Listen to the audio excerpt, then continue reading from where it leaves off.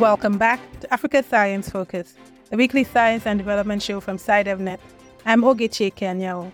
We're back for another episode of our Science Explained series, and this week we're exploring the impact of climate change on farming. The impact of the changing climate on food security received attention at the 2023 COP28 event. Communities in vulnerable nations, a lot of them in Sub-Saharan Africa, are facing unprecedented climate crises and extreme weather events. This has huge impacts on farming in a region where small-scale farming dominates both as a source of food and employment. When the weather is unpredictable, it is hard for farmers to plan the optimal timing for planting crops.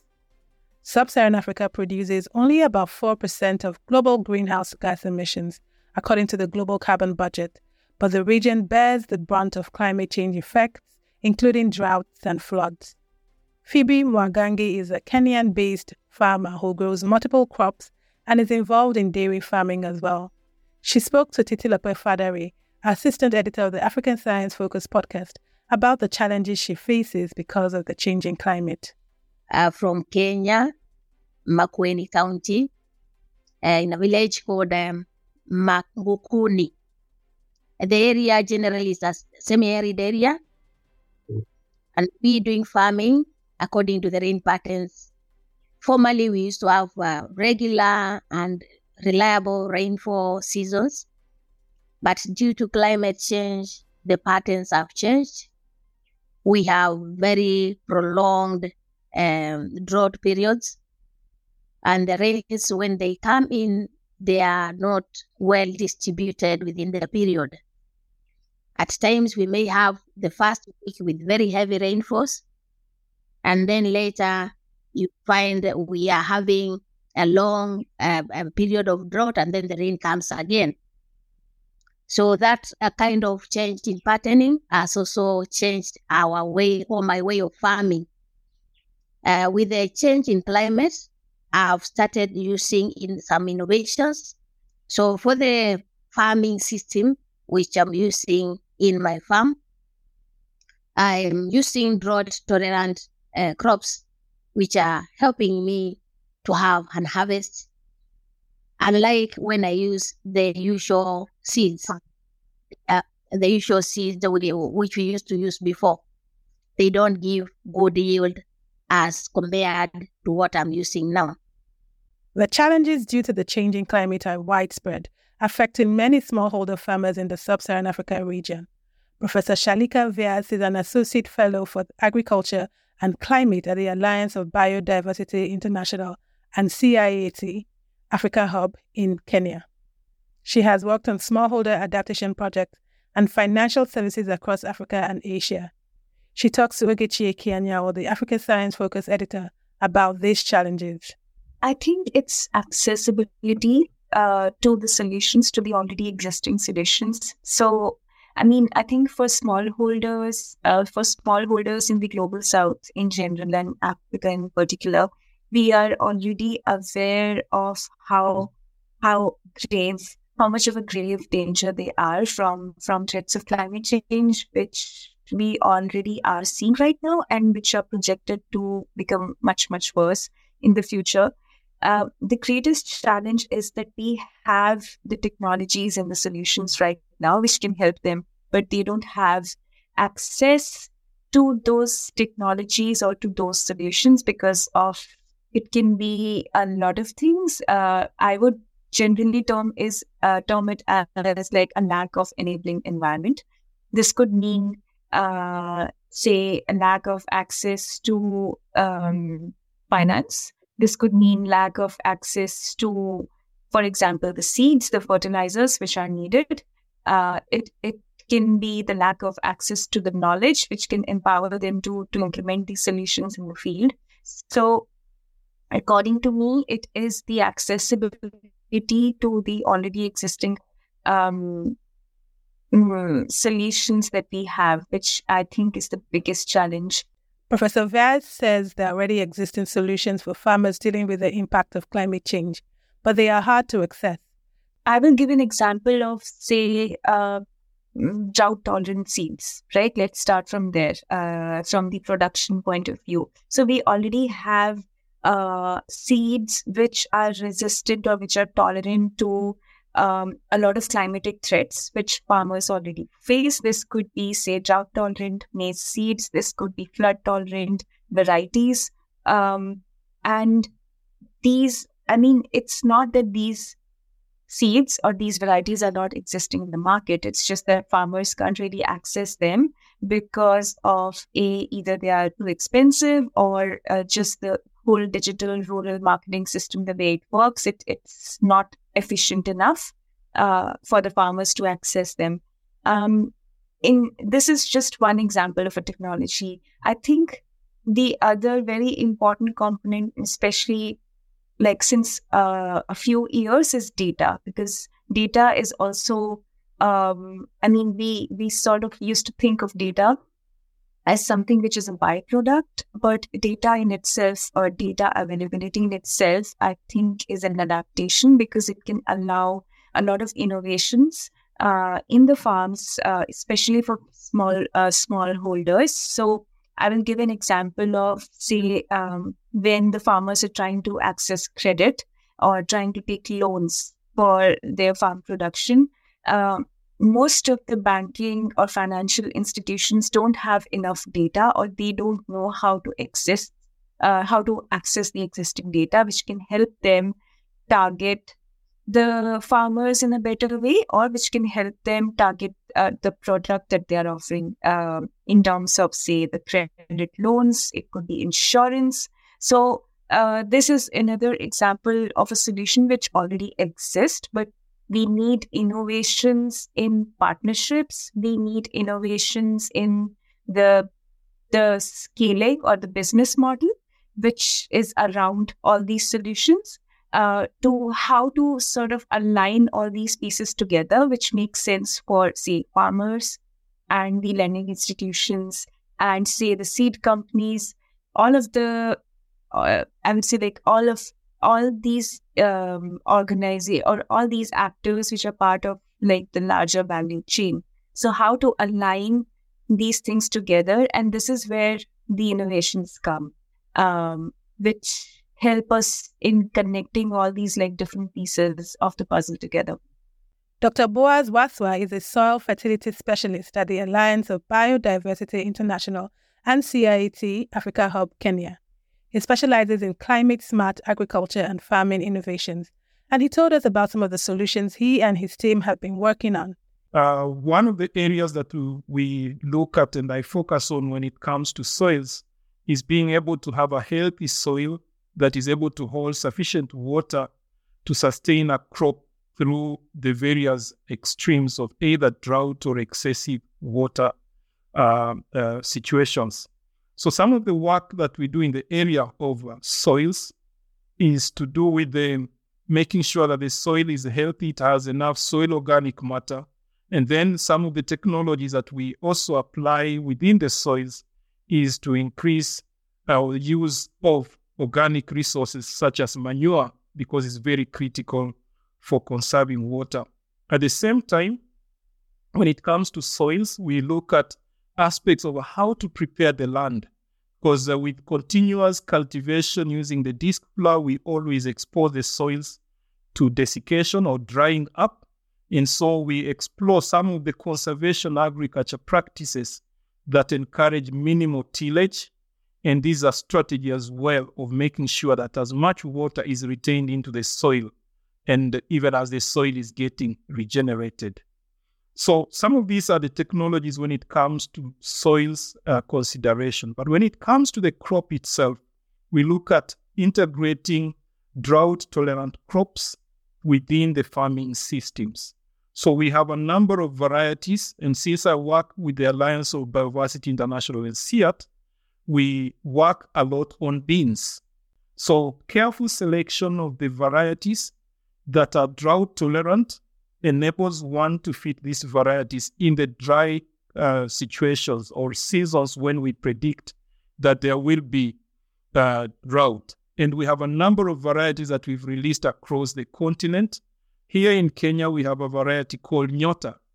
It's a 70-day maturity variety and very adapted to the dryland areas of eastern Kenya. And where farmers have been able to have maybe 2-3 major rains that are well distributed within the critical stages of the crop, farmers have been able to harvest a crop of nyota when other crops like maize have failed. So it becomes a very critical crop that can fit within the climate-smart agriculture interventions. So choice of varieties is critical because the varieties enable you to be able to have the right suited crop for a given geographical area and therefore adapt to the changing climate. In addition to that, just to add on, we also look at various cropping systems. You realize that our systems need diversification. And so having systems that are diverse with different crops enables farmers to be able to adapt to changing climate in a way that when one crop fails, the second crop will always be able to survive and be able to produce food for the household. So some of the innovations that we are doing are innovations to do with cropping systems. How do you configure your farm arrangement in a way that you have either rotation systems, where you grow one crop and rotate it with the other depending on the season, but also where you are growing these crops in the same piece of land, what we call intercropping, but in unique configurations that enable you to maximize yield of either crop at the same time within the same piece of land. These aspects of crop diversification and innovative cropping systems are also part of what we consider as climate-smart innovations and technologies. Dr. Waswa advocates for supporting farmers through information about new technologies and what to invest in. He spoke to us about how he does this. In terms of the research and the knowledge that we need to bring up, we still need to innovate on the various technologies that can adapt. Sometimes changing the crop varieties is critical because through that we are able to have crops that are tolerant to drought, various pests and diseases. So area of variety development that targets different agroecologies and market opportunities is critical.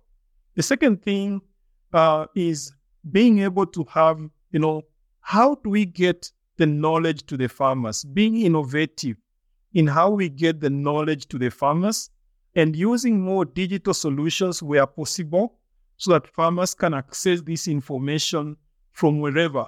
Some of the approaches that we use, we share a lot of information with the farmers through the digital platforms, including WhatsApp and the various groups. And that is also a way of making sure that information gets to the farmers on these innovations and the technologies that we are developing.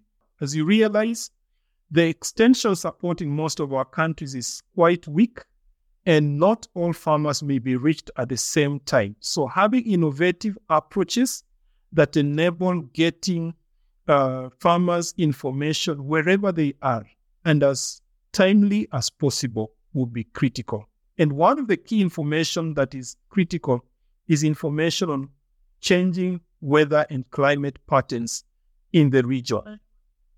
And if we are able to have farmers know how to interpret this particular information that comes from the meteorological department or that is available on various apps, then farmers will make the right decisions. And all these, we need to look at farming as a bundled approach, not in components. Because when you look at the variety, we look at it in relation to the soils. We look at it in relation to the socioeconomic issues, what we call socio-technical innovation bundling. That is a way of making sure that we bring in both the technical aspect and the socioeconomic aspects. And when we bring this together, they are able to bear on a wholesome plan for agriculture intervention. And then getting the support from government and other authorities to grow the agriculture sector. Returning to Phoebe, she highlights the progress she's achieved by embracing innovations on her farm. For the other farming practices and the innovations which I'm using in my farm, I'm doing what we call reaping. Reaping, you just take either tractor or hand done. You dip a line, a continuous line. You dig it, turning the soil. And on that area where you have dug, turning the soil, it is the same area where you'll apply the manure, and that's where I'll plant my seed. In so doing, I'll ensure that the seed has been placed where the soil has been prepared, manure has been placed, and the land or the ground beside the seed is not disturbed. I leave it intact so that we can have it regenerate naturally. Apart from reaping and applying manure, I also do pits. We make the 2 feet by 2 feet pits. We remove the topsoil, add manure, and return the topsoil and mix it properly, ready for planting. Other practices are like harvesting rainwater. Remember, I said we have plenty of rains during the first week, and then the rain drops down even to zero. So during the period when you have plenty of rains, I harvest water in a big water pan. That big water pan will harvest water, and that water I'll use it during the dry spell to sustain the crops. And also after the rains, the remaining water I do vegetable growing for the family and also for sale. I also use the same water for my livestock. I have 2 cows, and I do chicken and also fish farming. So I use that harvested rainwater. I harvest the service runoff water, and I use it for my livestock and also farming fish. So those are some of the innovations which I'm using. I'm also very keen on planting period, early planting, so that I can capture the rains when they come in. I don't lose the drops of rains which come in. My crops will be sustained. So these are just some of the innovations which we are using. And I'm also using diversification of the crops I grow. For example, I'm doing green grams. Green grams will take 2 months and they'll be ready. I'm doing beans, a variety we call nyota, and that variety is proving to be doing well with the small amount of rainfalls we're getting. In the Zipes, I'm doing maize, so that at least maize is our staple food. And also on the ridges of the Zipes, I'm doing cassava and sweet potato.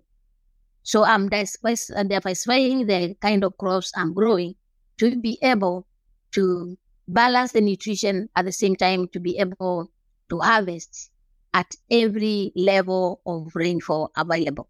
Ima Udo, a Nigerian farmer from Akwa Ibom, shares how the International Institute for Tropical Agriculture in Nigeria introduced some innovations to address climate change impacts on his farm.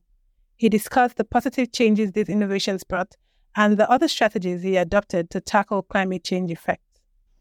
I've been here for more than 10 years now. Since I graduated from school, I've been in the business. Previously, talking about 5-6 years ago, we do have rain in December and January here in Akwa Ibom State, owing to the fact that we are in the tropical rainforest. But what we've witnessed last year and this year is that we've experienced drought. And when the rain is falling, it will be more than what it used to be. As a short duration, but high amount of rainfall compared to when we used to have high duration and the distribution is in good quantity. But now the duration is too short, but the quantity is much. So that has been the transition we've seen. And normally we do start planting March of every year. By January, February, we'll prepare the land and wait for the first rain or the second rain for us to go to the field. And then we'll listen to the radio for their weather forecast. So there are some programs that they do over the radio, telling us, don't go to the field now. You go to the field now, this rain will not be sustainable. This rain will not come back again in a few days' time. So personally, I follow such trend. Then I look out for weather forecast online to check whether we will have rain, in few weeks. With that, now I can say, okay, I'm going to the field this month. I'm not going to the field this month. So that I will not keep on changing the stems because of drought. Here in our climate zone, here in our soil, meaning Upper Ibom State, the part of Upper Ibom I'm coming from, we are affected by termite. So when RIT and Omudike came, they introduced us to certain chemicals that we dip our stem, certain insecticide that we dip our stem, so that once we plant it, it will not be affected by the termite. That's one. Two, the pattern of our planting, we used to bury our stems. Then they came up, and then not just one, we will not plant one stem per mound. We will plant up to 2-3 stems per mound. You know, when they came up, they told us that will lead to competition, that we need to plant one. And then that one, we will not bury it, we slant it at angle 45. By so doing, we reduce the amount of stem that we need. And then they talked about spacing. They teach us how to do that spacing so that we will not overcrowd the field with so many plants. At the end of the day, we have to reduce heat. We adopted the strategy and we use. In developing solutions and innovations that will help the farmers combat climate change, it is important that they are carried along in this process.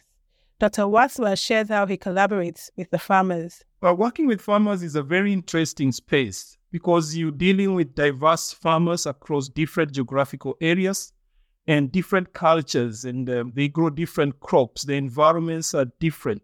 So one aspect that is critical for us as scientists working with farmers is to understand the conditions under which we are operating. For example, there are areas that would prefer a certain crop to another. There are areas where, because of climate and the rainfall, they have to plant at certain times and prepare the land differently. So our first starting point to work with the farmers is to understand the geographical area and understand also the farmers themselves. What are their preferences? What do they grow? How do they grow it? And so any innovation that we develop, we try to co-design and co-develop with the farmers and bring the learning together with them. And so we apply various approaches, participatory approaches of learning that involve the farmer in the design of new innovations. Remember, farmers have been doing this work for long, and they also have a lot of valuable information. And so anytime we work with the farmers is to go into the context and immerse ourselves in a joint learning, picking positive elements from the farmers and integrating new aspects that we have for the farmers to pick the new innovations that are emerging from the science and the research that we do. Now, among the approaches that we use, there are quite a number of these. We have opportunities where we set up learning demonstrations within the farmer context areas. And so farmers use these to come and learn from there and take the technologies to their own farms. For example, under the initiative on diversification in East and Southern Africa, one of the projects that we implement at the Alliance of Bioversity International at CIAT, we use a mother-baby approach. This is an approach where we have a centralized mother demo with diverse technologies and combinations that farmers can come and see. And whichever one they feel they like or would like to demonstrate or try it out on their farms, they pick one or two technologies and go try it out on their farms. What we call now the baby demo, from the mother to the baby demo. And we are able to work together, visit the farmers, interact with them, and pick the lessons that they are picking. And this enables us to refine the technology even more. And this becomes some of the technologies that we are promoting. Ensuring that these innovations reach farmers is critical for their success. Professor Vyas discusses the available funding sources, including support from private institutions. For me, a very important route is blended finance, because we cannot really depend on just public institutions, although they have a very, very important role in safeguarding the food security of these countries. But at the same time, I think private sector has a huge role to play in sort of like, catalyzing these innovations to sort of jumpstart these innovations, and then this can be taken forward by the public institutions. This private sector is needed as a game changer. They are needed because they can be the first ones to sort of prove that these innovations work, and then the public sector can come in and help scale them out. Now, why most of the times the public sector cannot be so quick is because they have to deal with their own bureaucracy. It is a time-taking process, and that is why these sort of shortcomings are overcome when you work with the private sector. But at the same time, why will private sector do this, right? So what is it that they have? And that is why, as researchers, it is also very important for us to understand that whatever solutions that we are offering has to make a business sense. If we can prove that using these innovations, it will actually benefit, how it will benefit a seed company, how it will benefit a fertilizer company, how it will benefit an insurance company in making better products, in earning more revenues, and in making sure that all the inefficiencies that they face right now in their business model, in their value chain, how really we can help in removing this, but it has to be scientifically backed up.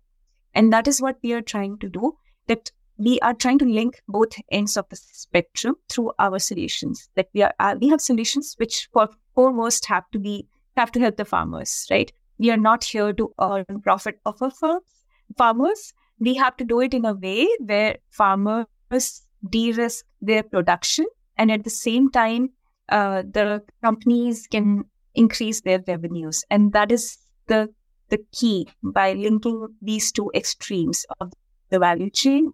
And I think why private sector needs to do this is because it's also their business, right? For example, if we talk about a private insurance company, a private seed company, what will they earn if there are no farmers or if there is no farming? As we await broader accessibility to these solutions, farmers like Phoebe already enjoy significant yield improvement from these innovations. So climate change came in gradually, and I started seeing decline in the amount of yield I'm getting from the field. I was doing 6 acres, doing different varieties of crops. For example, I'll do an acre of green grams. In normal circumstances, an acre of green grams should give you at least 5 bags, each 90 kilograms. And then it started dropping even to 1 bag from that field where I was getting 3 bags of green grams. It reduced to 1 and continued reducing. So I was wondering what is happening. I realized we are not getting enough rainfalls. The patterns have been disrupted. So when I started using these innovations, I'm not doing a large piece of land. Instead of doing the 6, I'm doing 3. This was, I can manage them properly with the innovations I'm using. So when I do 1 acre of green grams, using the innovations of reaping, manure application, early planting, certified seeds, I'm usually getting 4 bags, each 90 kilograms. That is green grams. And that's a good yield for an acre to give you 4 bags, each 90 kilograms, as compared to what was happening in 1 acre getting 1 bag or less due to climate change.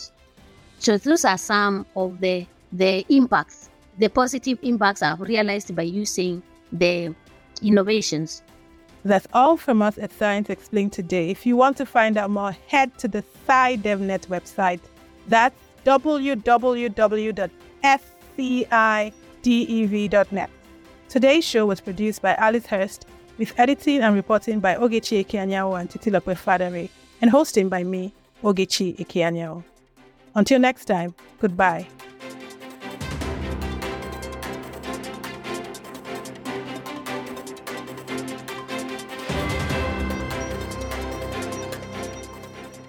Africa Science Focus is produced by CIAT and distributed in association with your local radio station.